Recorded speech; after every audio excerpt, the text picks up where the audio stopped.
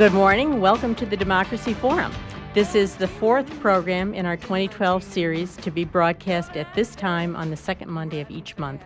We're featuring topics in participatory democracy, encouraging citizens to take an active role in government and politics. This program is a project of the League of Women Voters Down East, produced in cooperation with WERU-FM.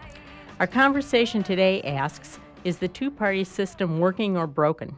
We'll be discussing the role of the two-party system in federal elections and government, the effects of partisan politics in Congress, and possible alternatives to the current system. Later in the program, we'll be welcoming your calls with questions or comments. This is Ann Luther from the League of Women Voters.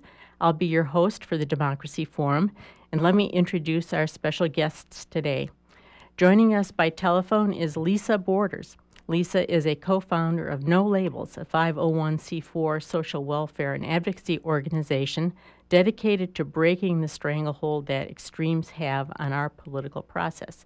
She served as president of the Atlanta City Council of Atlanta, Georgia from 2004 to 2010, and she also serves as president of the Grady Health Foundation, the philanthropic arm of Grady Health System.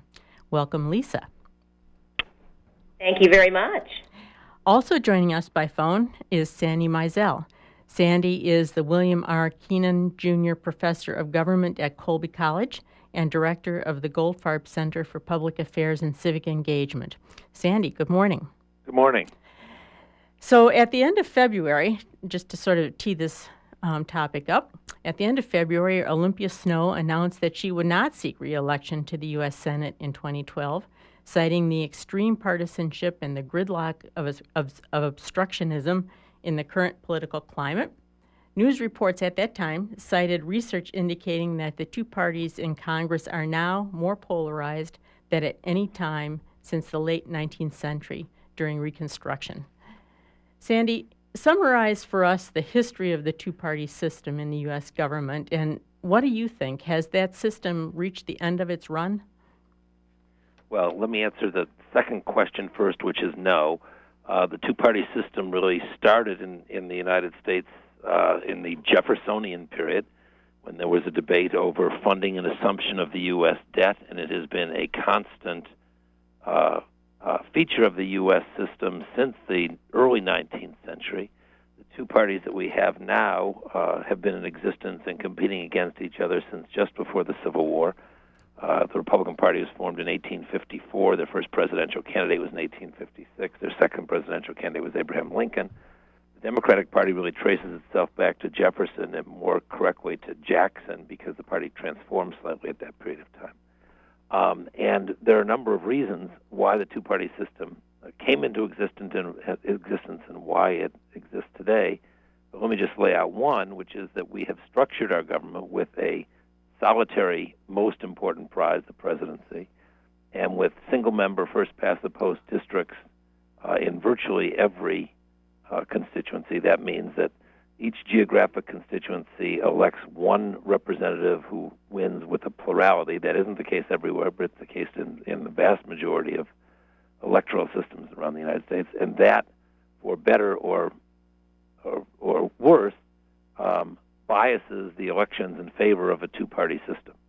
I don't think it is seen its course. I think it's in serious trouble, but I don't think it's seen its course because I think the system is structured to favor it. We could change the system. We can go to the alternate vote system, which the city of Portland has used, which the city of Burlington has used, which Cambridge, Massachusetts uses, a number of other places.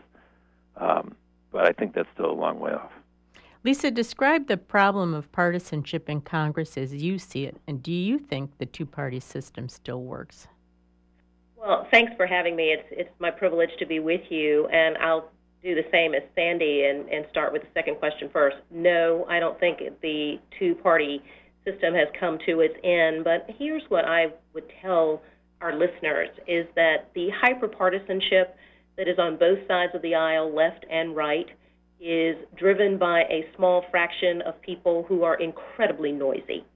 And I think that happens in the base of the parties, and those folks are so disenchanted that they are screaming from the rooftops they tend to have significantly more impact than their numbers would necessarily dictate. But we get very nervous, those of us who are in the middle and who are not necessarily Democrats or Republicans, but who vote for the best person or for the best concept or the best platform.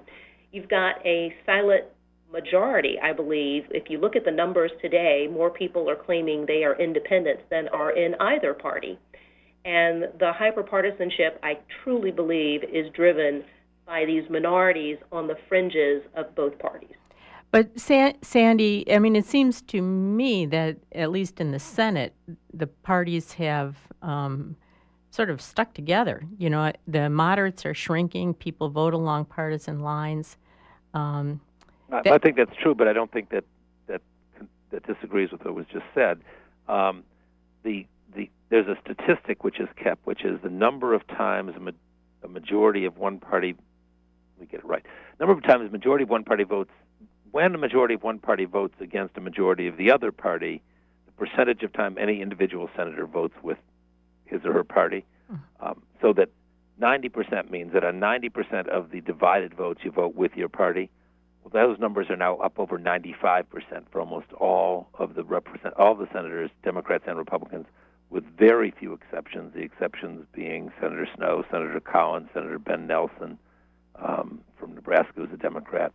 And a couple of others, but the numbers go up and up and up, and I think it is caused by people on the fringes, but I think the effect is somewhat different. I would describe the effect as somewhat different, which is that they have a tremendous stake in the nominating process. Because they have a stake in the nominating process, they are choosing representatives in Washington who, in fact, are more or less on the ideological fringes. And the view you can have of this is what the Republicans have just done in their presidential election, which is, I think, just a grander picture of what's going on in many congressional districts and states, in which the far right in the Republican Party has elevated the candidacies of people like Rick Santorum and Newt Gingrich and Herman Cain and Rick Perry and Michelle Bachmann, and more importantly for our discussion today, I think has driven Governor Romney from a fairly, conservative centrist position to, on many issues, contraception, abortion, immigration, the concept of social welfare, to a fairly right position. And I think that's a problem. Now, Lisa, you talked about the majority, and this is certainly true in Maine. The majority of voters in Maine are unenrolled. Plurality of voters, not a majority. Yeah, you're right, Sandy. Thank you for correcting. More people are unenrolled than belong to either of the other parties. Is there an opportunity for a third party to coalesce that middle ground? No Labels isn't exactly a party, is it? No Labels is not a third party, and actually we believe that the system in which we are working is one of the best, but it is at a dysfunctional point in its maturation. So what No Labels is seeking to do is fix the dysfunction rather than call for a third party. So as we talk with our senators and our congresspersons, we are encouraging the folks that belong to No Labels to actually reach out to their elected representatives. One of the things that I hear on the Hill all the time, and I get to visit quite often, the senators and the congresspersons tell us they don't often hear from their constituents. So the grassroots movement that we started in December of 2010 with 1,000 people that now stands with 500,000 people, these are very vocal folks, and what we've done is put our voices together. So we have a collective, compelling voice that hopefully informs and enlightens those who are representing us. And I'll give you an example. Saxby Chambliss is my senior senator from the state of Georgia. He is a Republican and was always thought to be fairly right-wing and more conservative than I or many other people. And he was one of the folks with Senator Warner from Virginia, who was a Democrat, that started the Gang of Six when they were trying to work in a bipartisan fashion on the budget. He has since become a sponsor of our No Budget, No Pay piece of legislation, which is also bipartisan. 9 senators now are co-sponsors in the Senate. 40 members of the House are also co-sponsors. How would that help, Lisa, No Budget, No Pay? The way it would help, it's a very simple and straightforward concept. If you don't do your work, you don't get your paycheck, which mirrors what happens in the private sector and the public sector here in Georgia and all across the country. So we are asking the Congress to be as accountable as we are as individual Americans. So what we are hoping is that it will put collective pressure from the electorate to have our congresspersons work and put forth the budget, a reasonable budget, not just the policy document, but also the appropriations bills that are attenuate to the budget to authorize the expenditures. Pressure from the electorate, pressure amongst themselves, the senators and the congresspersons, one to the other, because everybody needs their paycheck. Perhaps there are some in Congress who don't need a paycheck, but that is not the vast majority. It perhaps is not a perfect bill, but it is certainly a start. We had a hearing on it in March in the Homeland Security Committee, which was chaired by Senator Lieberman and the ranking member, Senator Collins, and we are hopeful that this will start to break down this polarization on both sides and start the discussion about how they can work together. Sandy, are you familiar with that proposal, and do you think that would work, or do you favor other possible measures? Well, I certainly believe in the philosophy of the proposal, which is that the Congress should get its act together and do their job, part of which is pass a budget annually and appropriations bills annually. Whether this will stimulate them to do so or not, I'm a little less sanguine than Lee says. I think that there are, basic fundamental differences between the parties, between the members of the parties in the Congress, particularly in the House right now, but also in the Senate. I think you find more reasonable senators. Although I found it was interesting, they have roughly 9% of each body has signed on, a little more than 10% in the House and a little less in the Senate. But that's still 10%. Mm-hmm. And until you get, I look at this interestingly enough because I tend to be a Democrat, but I look at it from the perspective of Speaker Boehner. Speaker Boehner is a legislator. He understands trying to find a compromise position, and he worked with the president very hard on finding a compromise position on deficit reduction. Little less than a year ago, and he couldn't control his own caucus. He couldn't get a majority of the votes out of the Republican caucus, and he was faced with what a colleague and I have called Boehner's dilemma in a paper that we've written, which is essentially either he has to give in to his caucus or he has to understand that he's probably going to lose in a speaker's race in his caucus to somebody who is far more ideological than he is.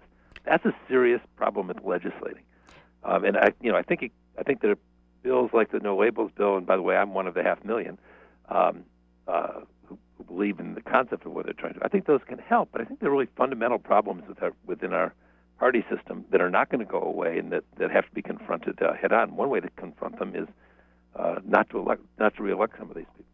Sandy, I'm going to ask you to follow up on some of those measures that could be taken to correct the situation. But first, I want to remind our listeners that you're tuned to the Democracy Forum on WERU-FM. This is Ann Luther of the League of Women Voters. Our topic today is the two-party system in working or broken. Our guests this morning are Lisa Borders, co-founder of No Labels, and Sandy Mizell, professor of government at Colby College.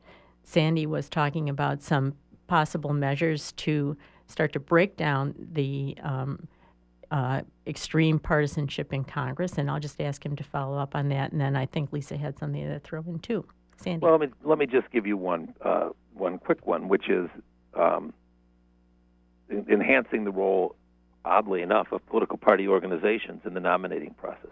People in party organizations don't want these extreme candidates to run either because in many districts they have less chance of winning. So the Republicans probably lost 2 or 3 seats in the Senate in the 2010 election because they nominated pretty extreme candidates when a moderate candidate would have won. Parties didn't like that, but parties have no formal role. So it seems to me that's one pretty clear example of something that could be done. And one way that you can do that is requiring an instant runoff system in primaries. I would believe in an instant runoff system in general elections as well, which would bring people more towards the center, but I don't think we're likely to see that. And the other way we see is what's happening in the state of Maine, which I think we're very likely to elect an independent United States senator. So you think independent candidates more than third-party candidates are helpful? You raised third parties before, and my problem with third parties is there's an assumption that the 35% of Maine who are unenrolled voters, maybe now up to 36 or 37%, all have the same view. I don't think they do. I think some of them actually are far left, and some of them are very far right, and some of them are in the center. But I don't think you're going to find a set of issues that they're going to come together around. Mm-hmm.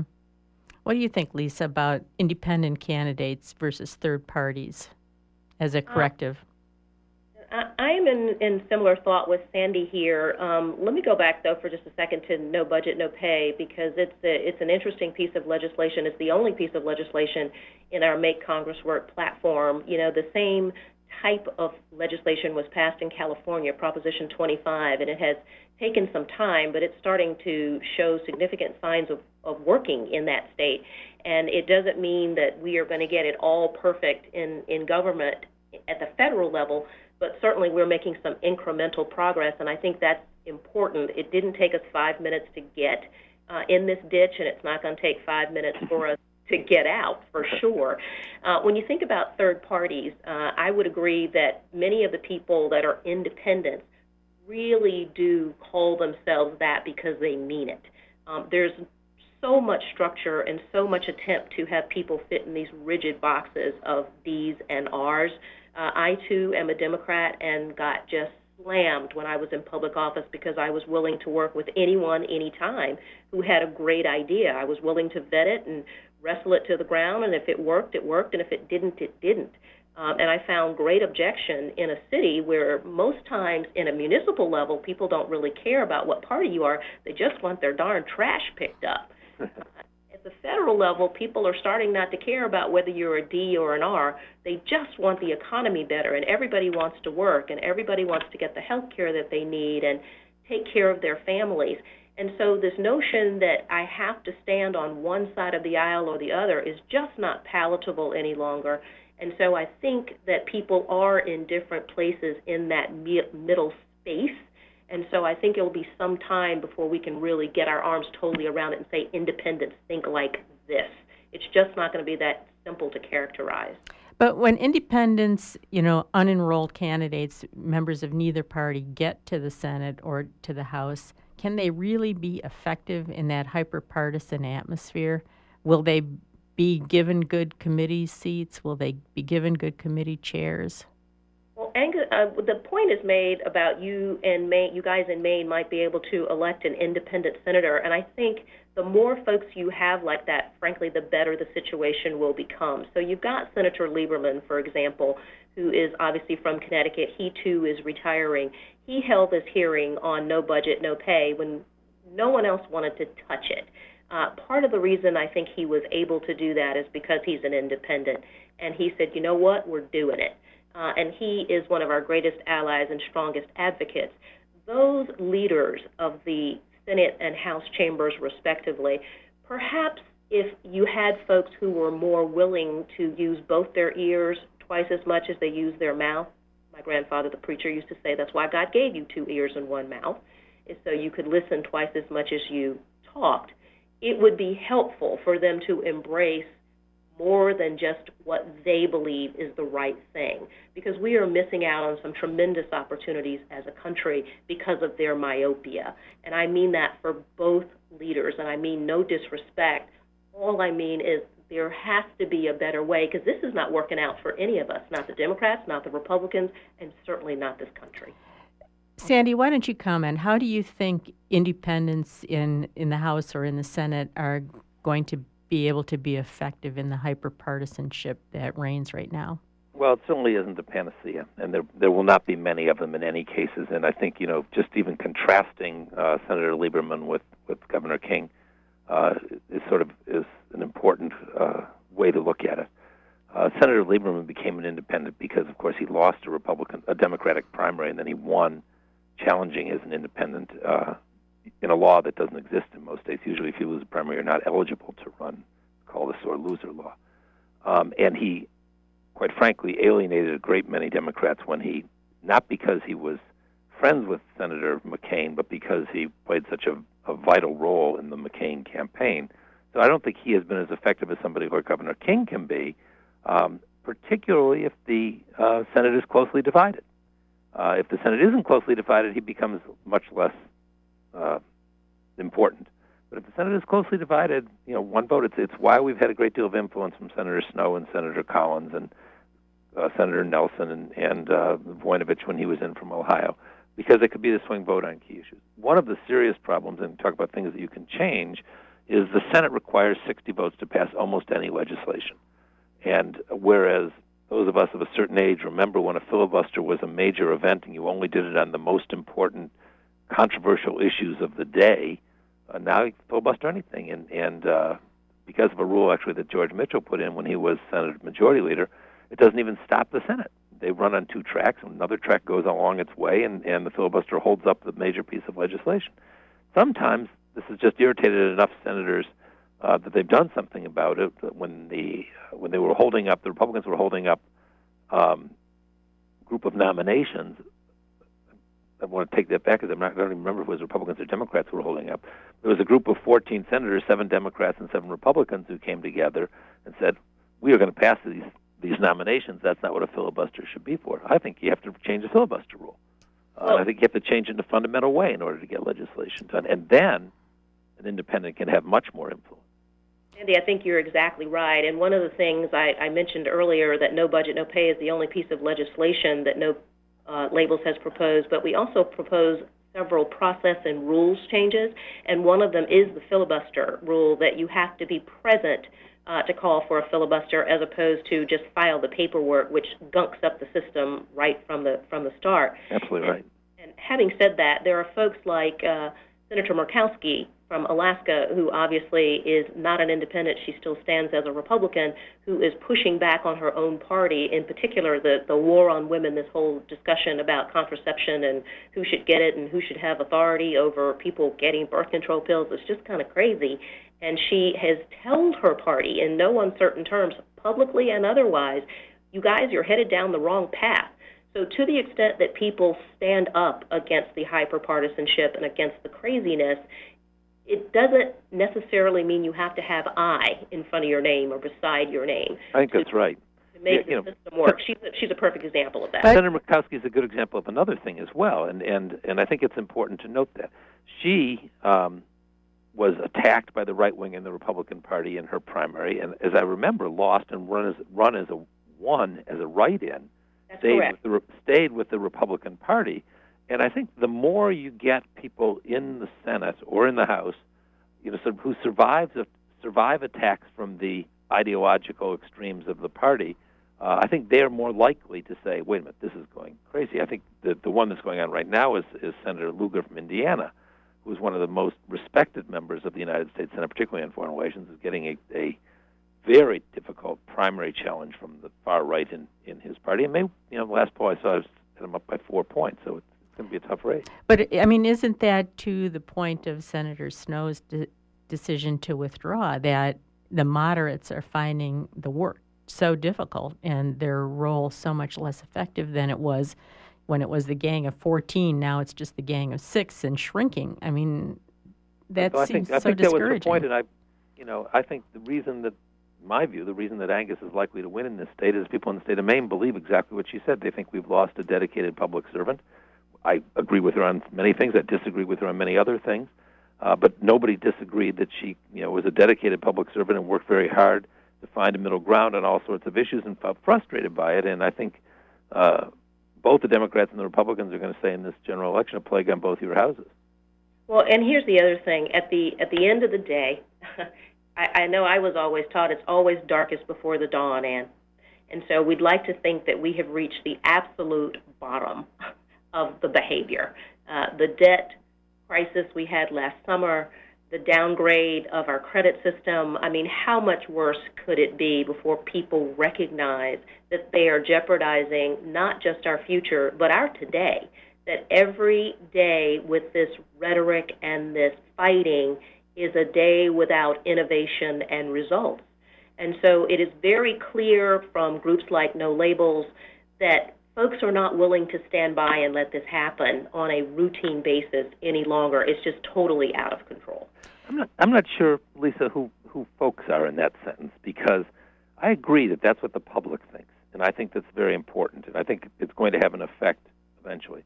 I haven't seen evidence yet that's what the people in Washington or in some of the more partisan state capitals think.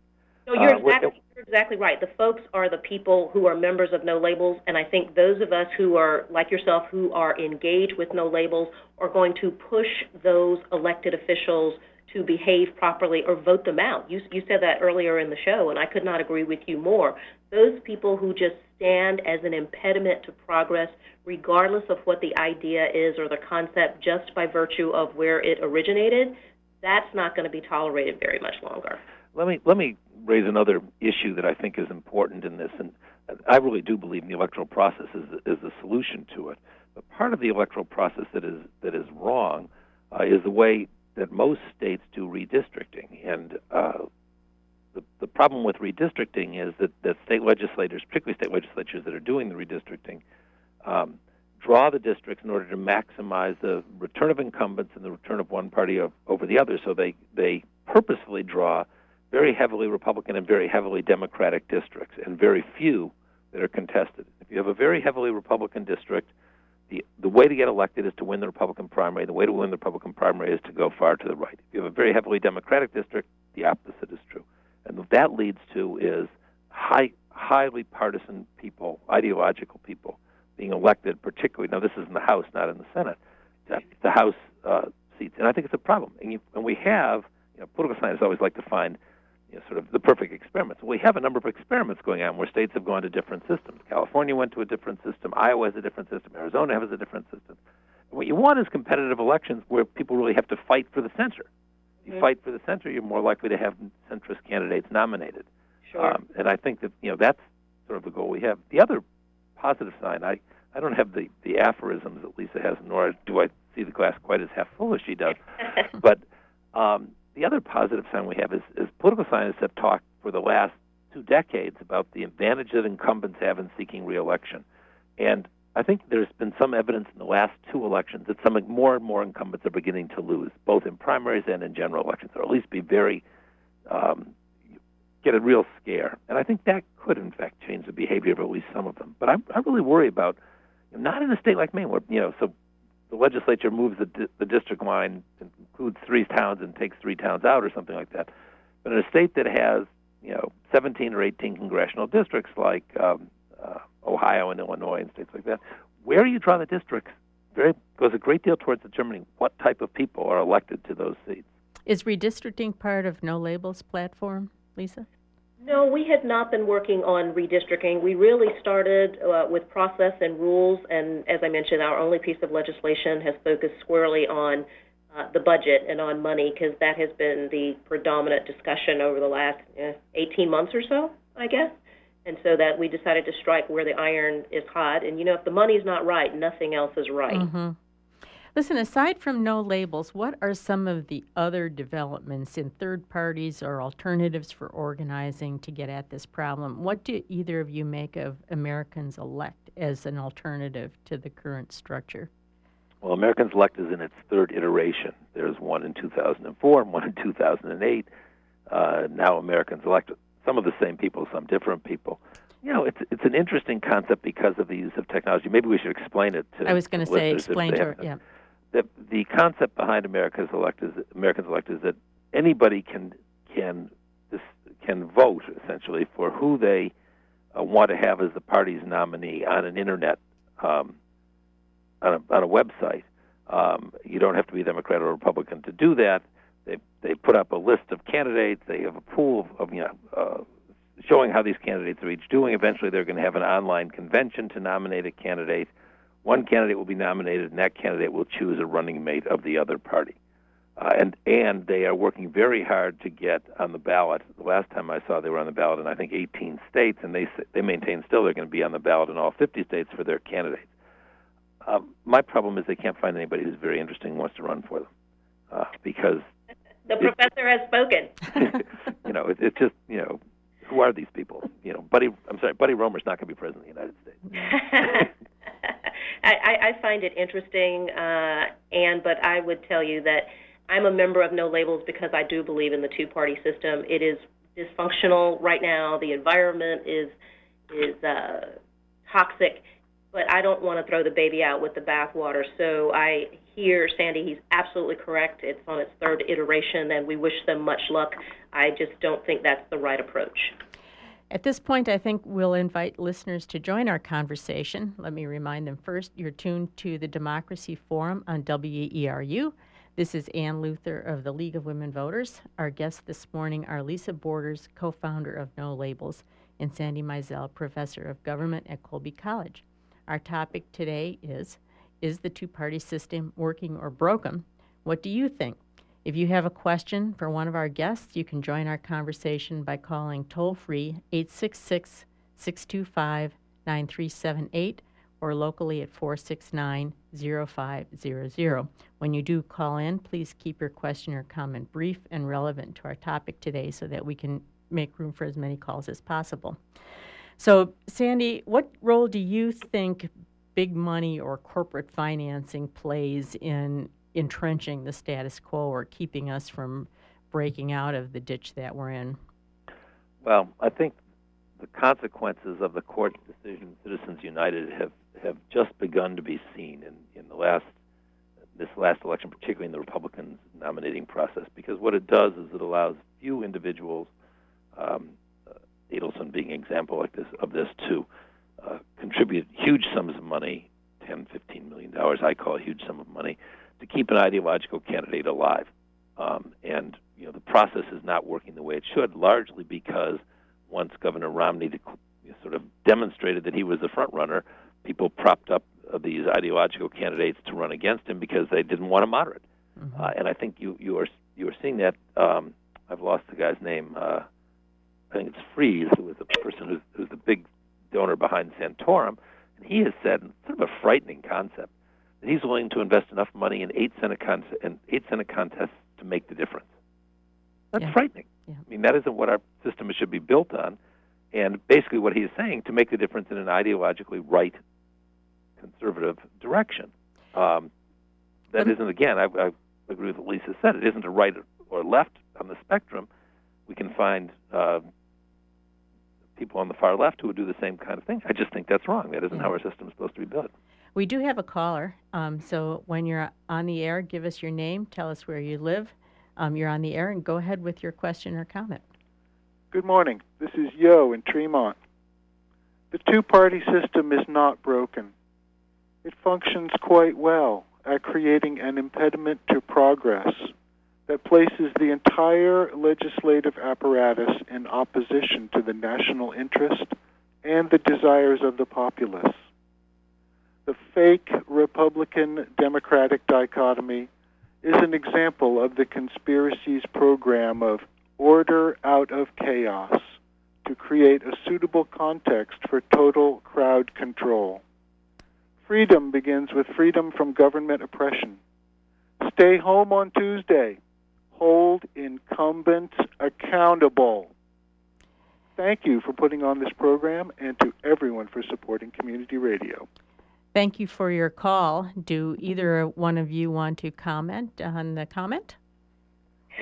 Little difficult to deconstruct it, I think. I was going to say that was a lot of information in a very short period of time. It sounds like some of the comments I used to hear when I would go to town hall meetings here in Atlanta, folks who are just really frustrated. And so I would encourage folks to turn that frustration into constructive energy and work with folks like No Labels or whatever community organization or civic organization that they choose. Don't stand on the sidelines. If you stand on the sidelines and just complain, you are guaranteed to get the same thing that we have today. I agree with that. I mean, how can one argue logically, don't vote on Tuesdays and hold the incumbents accountable? If you don't vote on Tuesdays, the incumbents are going to win. Exactly. They might win with a small number of votes, but they don't care. Yeah, I appreciate the perspective, but I would invite, encourage, implore, beg, and plead that gentleman to come get engaged with everybody else as opposed to complain. We have another caller. Give us your first name, tell us where you live, and go ahead with your question or comment. You're on the air. Hi, I'm Ed from Trenton, and I'd like to know if anybody has an idea of what an alternative to the two-party system or a practical one, which wouldn't allow for a candidate that somebody really wants, well, let me put it this way. When you're voting for the two parties, obviously, sometimes you're voting for the lesser of two evils and you'd rather vote for somebody else, but you might be afraid that you're going to elect the one that you want the least by not voting for a certain candidate. I'm not being articulate right now because I'm just, but I'd like to know. No, you're exactly articulate. Let me give you a real quick example of how a system could work. It would involve sort of a fundamental change in the way we run elections, but there's a system that is in use in a number of communities called instant runoff or alternative votes. And basically it says when you have 3 candidates or 4 candidates on the ballot, you don't just vote for one, you rate them 1, 2, 3, and 4. And if nobody gets a majority of the votes, the bottom name drops off the list, and his or her votes are reallocated to their second choice. If nobody gets the if all done by computer at this point, of course. If nobody gets a majority, the second time around, the last name, which is now the third name, drops off the list, and his or her votes are reallocated. And the fourth time around, the next time around, somebody's going to have a majority because there are only 2 candidates. Look at what would have happened in the 2010 gubernatorial election in Maine is a great example of that. Or another one we could use is the 2000 presidential election in Florida. But most people think in Maine in 2010, at the end of the first round, Governor LePage had 39%, Governor Elliot Richardson had 38%, and Libby Mitchell had the rest, which was 22 or 23, something like that. If under this system, Mitchell is dropped off the list, and people who voted for her would have gone to their second choice. Now, everybody says automatically they'll all go to Cutler. They wouldn't have all gone to Cutler. But I would say if 75% of them went to Cutler, or something of that nature, he would have been elected governor, and there would have been more people who, in fact, favored him or favored either he or Mitchell than favored LePage. In Florida in 2000, when Ralph Nader had only 80,000 votes or something like that, but Bush and Gore were separated by 571. If you divide up the Gore votes, even if the Nader votes, even if you go 60-40 for Gore wins the election. So I think it could make a big difference. People say that Bill Clinton wouldn't have won his first election with Ross Perot in the race if we'd had ranked choice voting in that race. I think Bill he may not have won if Ross Perot had never dropped out of the race. Mm-hmm. I think that's right. Of course, sorry, Ed, I was just going to say it's just interesting to note that we have ranked choice voting in Portland who elected their new mayor that way this year. But go ahead, Ed. I didn't mean to cut you off. Yeah, well, I'd like to suggest that since we don't have that kind of a system going most of the time here, that somehow I'd like to see us as voters, if we do vote for a candidate we prefer not to have to vote for, that we make it known somehow publicly that this is what we've done, because I don't like to see history set down that our votes were for a certain candidate when they really weren't. I think we should let the public know that we didn't really want that candidate. Actually, we do that. It's just not publicized very well. But exit polls always ask people a question. When there's a third candidate, they always ask the question, "Who would your choice be?" If they say they were for. I haven't met that, I'm afraid. Well, it just doesn't publicize very well, but they're always asked. Somebody's asked. I've never been asked either, but thank you for your call, Ed. Let me just remind our listeners again, you're tuned to the Democracy Forum on WERU. This is Ann Luther, the League of Women Voters. Our guests this morning are Lisa Borders, co-founder of No Labels, and Sandy Mizell, professor of government at Colby College. We're taking your calls right now. If you have a question for one of our guests, you can join the conversation by calling toll-free 866-625-9378 or locally 469-0500. We were talking a minute ago about money in politics, Lisa, and I wanted to give you a chance to answer that question too. Do you think big corporate money or even big personal money plays a role in entrenching hyper-partisanship? I do, actually. Anybody who can spend $10, $12, $15 million and just bombard the airways with any message, a negative message, a positive message, whatever the message is, that's going to make a difference. You'd like to believe that people get their news and their information from so many channels that it wouldn't be a problem. That's just not the case. The same is true if you look at any commercial item that people are trying to sell, whether it's a bag of Cheetos or Coca-Cola. That makes a difference. People buy it, or the brands wouldn't be as big as they are. So clearly that impact is going to be felt. You'd like to believe that there are enough, can I say, objective channels that people would tune into, but we can't legislate or mandate where people get their information. So it's frightening when you see a market like Chicago or Atlanta, New York, Charlotte, wherever, get bombarded that way. You saw very clearly, we all did, right before our very eyes, it swayed the voters. And so it's very difficult for people to cull out what's the truth and what's an exaggeration. We have another caller on the line. Thank you for calling. Give us your first name. Tell us where you live. Go ahead with your question or comment. You're on the air. Yes, Lindy in Southwest Harbor. I first of all, just want to say that I agree with Yo's comment who called in a little while ago. Yes, the system is working. It's not defunct. It's working for very few people, the upper middle class, if there is any such middle class. But, you know, who's missing from the equation really is the people of the citizens. I mean, there's such apathy and indifference to what our political process is. My heart grieves for the Iraqi people that were attacked by the Bush administration and his warlords. And now that's behind us, and we're moving on to the next, frothing at the bit to bomb Israel because of our alliance with the Israeli lobby. And the system is a shambles. It's just in utter chaos. I mean, how did we get Governor? I don't even want to call him governor. How did we get this horrible Governor LePage? Because of the voting system, you know, he slipped in between.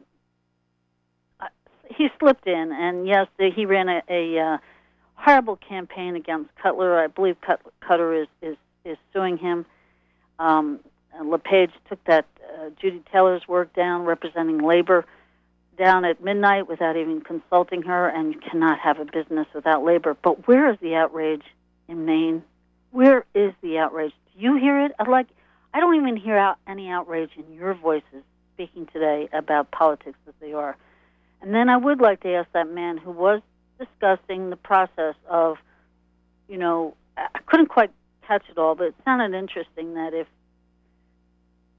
the vote, that process that describes, you know, how you could get somebody that you wanted rather than somebody that you didn't want because of the way it's set up now. Do you know what I'm saying? Ranked choice voting. Yep. Yeah. Yeah. What is it called? It's called, alternatively, it's called either instant runoff voting or ranked choice voting. Yeah, Two so names. I would like to know, what would it take to get that process in place? I mean, I would like to know what that would take, because I was very much involved with recalling LePage, and that thing has, we don't even have a process for recalling a run-amok governor. But so I would like to know what would it take for that process to be implemented. Thank you so much for taking your time and energy to be on today, to everyone there. Thanks, Lindy. Go ahead, Sandy. The process of what it takes is pretty simple. The politics is not so simple. The process is either an act of the legislature or a citizen initiative. Either one could force that on. It passed in Portland by an initiative in Portland, or was it a city council vote? I don't even remember. It was part of a new charter. That's right. It's part of the new charter, which then had to be voted on. Right. But in the cities where it has been passed, it has been done by either the city councils or by vote of the people. And there are lots of ways in which systems have been changed by votes of the people. But people have to care enough. We have our public financing system because of a vote of the people, not because the legislature wanted it. And I mean, I've observed the legislature for each of the last 4 or 5 sessions, and there's been an instant runoff voting or a ranked choice bill introduced almost every session that I've been there, and it has not gotten through legislative committee. It might have more favor now, given the last gubernatorial election, although not among the Republicans. We do have another caller on the air. Go ahead, give us your first name, tell us where you live. Go ahead with your question or comment. Thanks for calling. My name is Jay. I'm calling from Sedgwick. Full disclosure, I am a programmer there on the station, but I'm calling as a citizen and not as a voice of WERU today. I'm just wondering if your guests have made any parallels between some of the topics you've been talking about and something that rose up in my old part of the country, in the upper Midwest, Minnesota, Wisconsin, North Dakota, an organization called the Nonpartisan League, which I think was a very similar response to some of the frustrations with both of the political parties back in those days, back in the Theodore Roosevelt era. Two of my great-grandfathers were involved in this organization, and they really meant what they said. They did not belong to political parties. Some of their postures might have been taken as extremely left-wing at the time, and some of them might have been taken as extremely conservative. It's been said that if William Jennings Bryan and Emma Goldman had a child, it would have been the Nonpartisan League. So I'm just wondering if your guests can make any vivid image indeed. I just wonder if you've ever explored this historical connection with what's going on right now. And I'll hang up and listen. Thanks, Jay.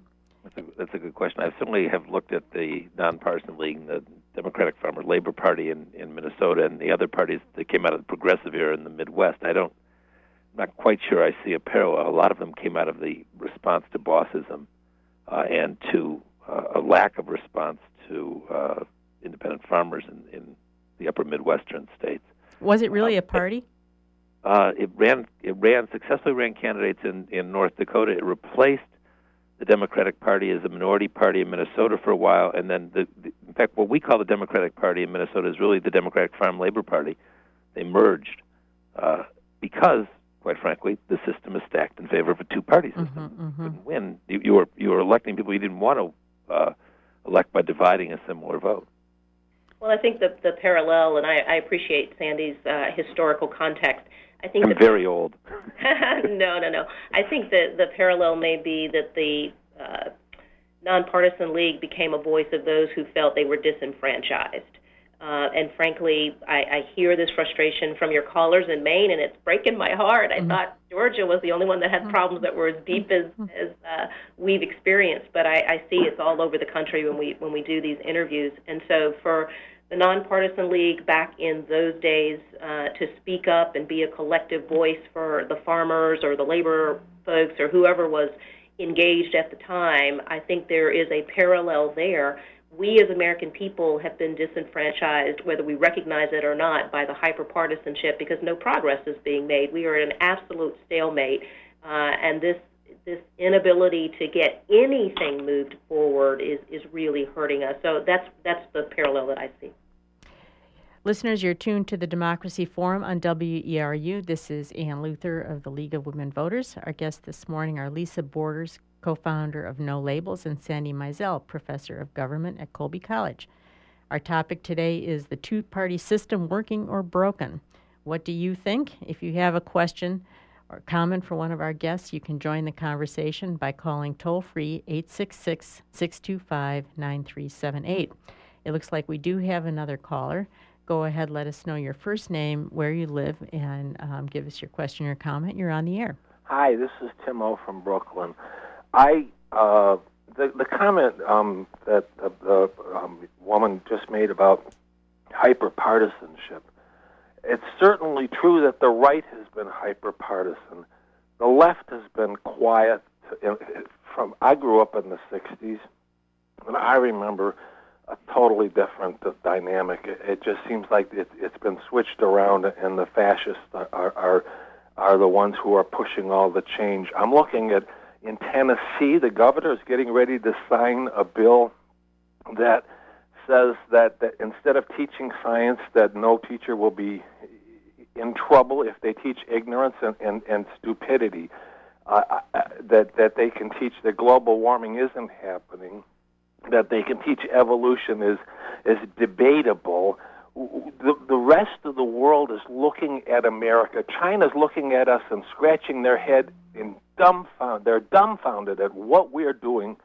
It's unbelievable. And as far as partisanship, I think we need some partisanship, and we need the left to rise up.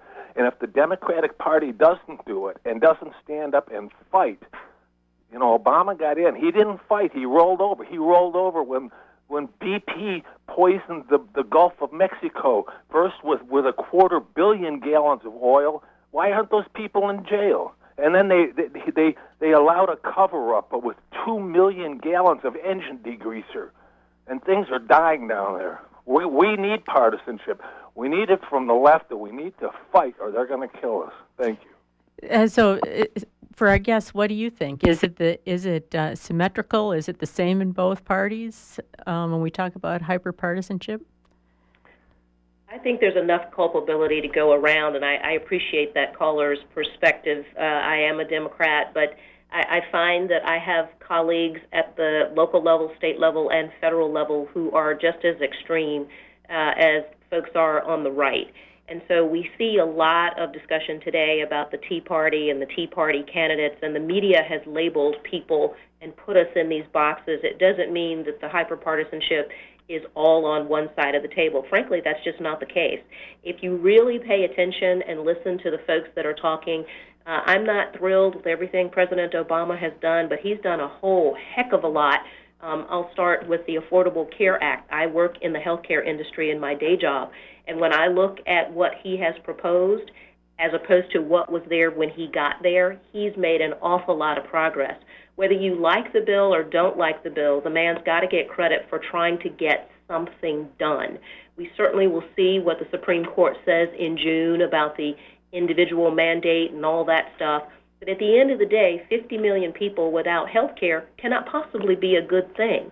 So I would say that the left has been fighting. The left continues to fight. And there are many like himself who feel like President Obama has done absolutely nothing. And I frankly think that's just not true. When President Obama was elected, folks said he was going to be weak on defense and weak on foreign affairs. And then he captured and killed Osama bin Laden, or the troops did at his direction. So I really think we have to be very careful saying that all culpability is on one side of the table. I just don't believe that. What's your view, Sandy? We had a guest on our first show here who just came on and said that it was all Republicans. Do you feel it's symmetrical hyperpartisanship, or? Well, I think clearly the amount that we see on the media is mostly the Republicans now because of the Republican nominating contest, and because of the ability of the Republicans in the Congress to retard President Obama's programs that he's put in. I think that the Affordable Care Act is a really important example here, because the reason the mandate is in the Affordable Care Act as opposed to a tax or as opposed to a true national universal health care plan is because the Democrats compromised. And Democrats on the far left are livid that he compromised that much. That's what he felt he needed to do. What he did need to do in order to get enough votes through to pass the bill, and he did that without any Republican support. There were Democrats who wouldn't give him the support at that point.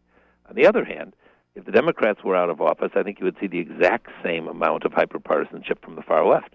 I don't think there's a good guy and a bad guy in this. I think that both parties are guilty of it. You just simply see more of it in the Republican Party now than you do in the Democratic Party.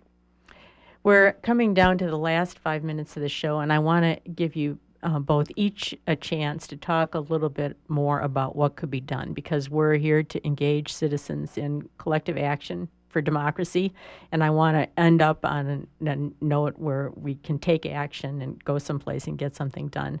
So let me just ask you each in turn to give us some parting thoughts. We've talked about ranked choice voting, redistricting reform, filibuster reform, no budget, no pay. What do you think are the most important things that citizens could engage in to make a difference on this topic, and where can they go to get help doing that? So I'll give it to you first, Sandy, and then to Lisa.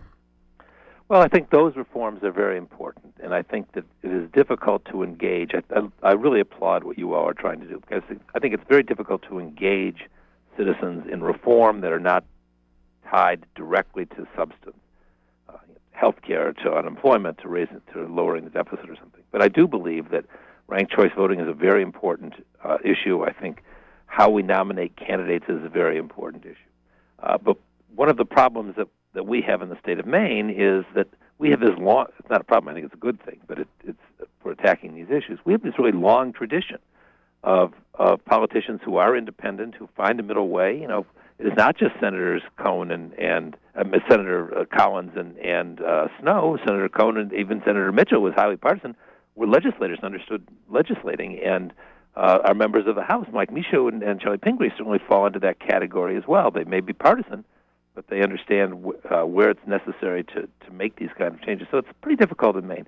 I think nationally, I do think changing the filibuster rule in the Senate is critically important, and that our senators can take a lead in that. I think Senator Collins hasn't come out in favor of that, and I think she could. I would bet if Governor King is elected, he would be in favor of that. We don't have a citizen initiative at the federal level. Like, we couldn't change the filibuster. No, there is no citizen initiative at the federal level. And I do think, I'll give you a transition moment here. I do think groups like No Labels are very important in that. What I don't know about No Labels, and Lisa can talk to us about it, is there are 500,000 members, and we've seen that number a lot. I don't know how many are active members. I'm a member of No Labels. I'm not an active member.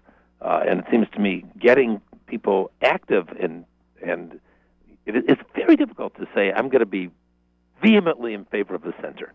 It's just much easier to be vehemently in favor of the left or the right. And I think that's where part of the problem is. Lisa, go ahead. Take a turn.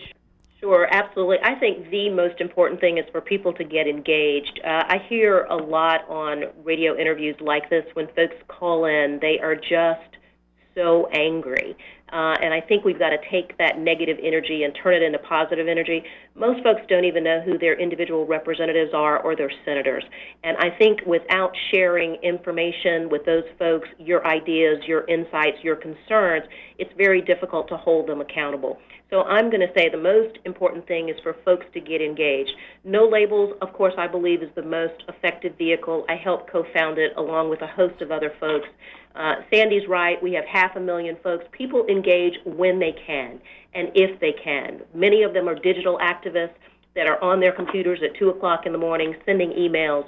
Others who are retirees are able to go to the offices of their elected officials and actually present the Make Congress Work platform. So I would say personally get engaged and understand who your representatives are, number one. Number two, join a group like No Labels, which allows you to have your individual voice, of course, but allows you to have a collective voice. We have a platform that we have developed. We have a website that folks can learn more about No Labels and what the Make Congress Work platform is.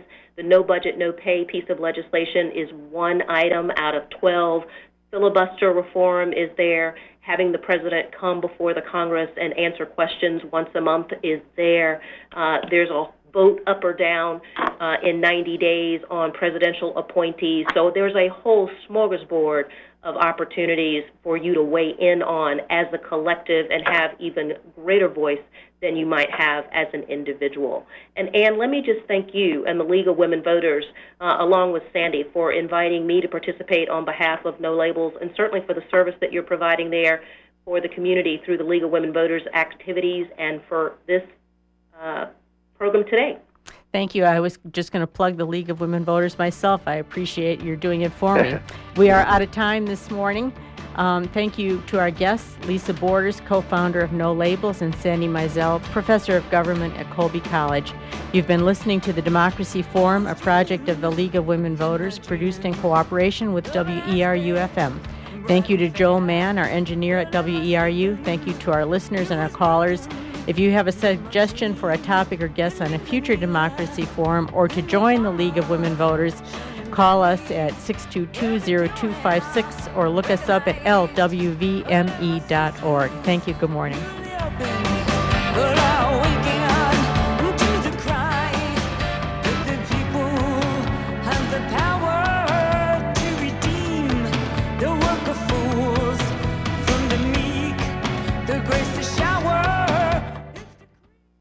Back by popular demand, it's WERU's Spring Fling Music and Gear Sale on Saturday, April 28th from 11 to 4 at the Belfast Boathouse, 34 Commercial Street, Belfast. Not only does WERU provide you with incredible and diverse music on the air, our sale will feature plenty of other ways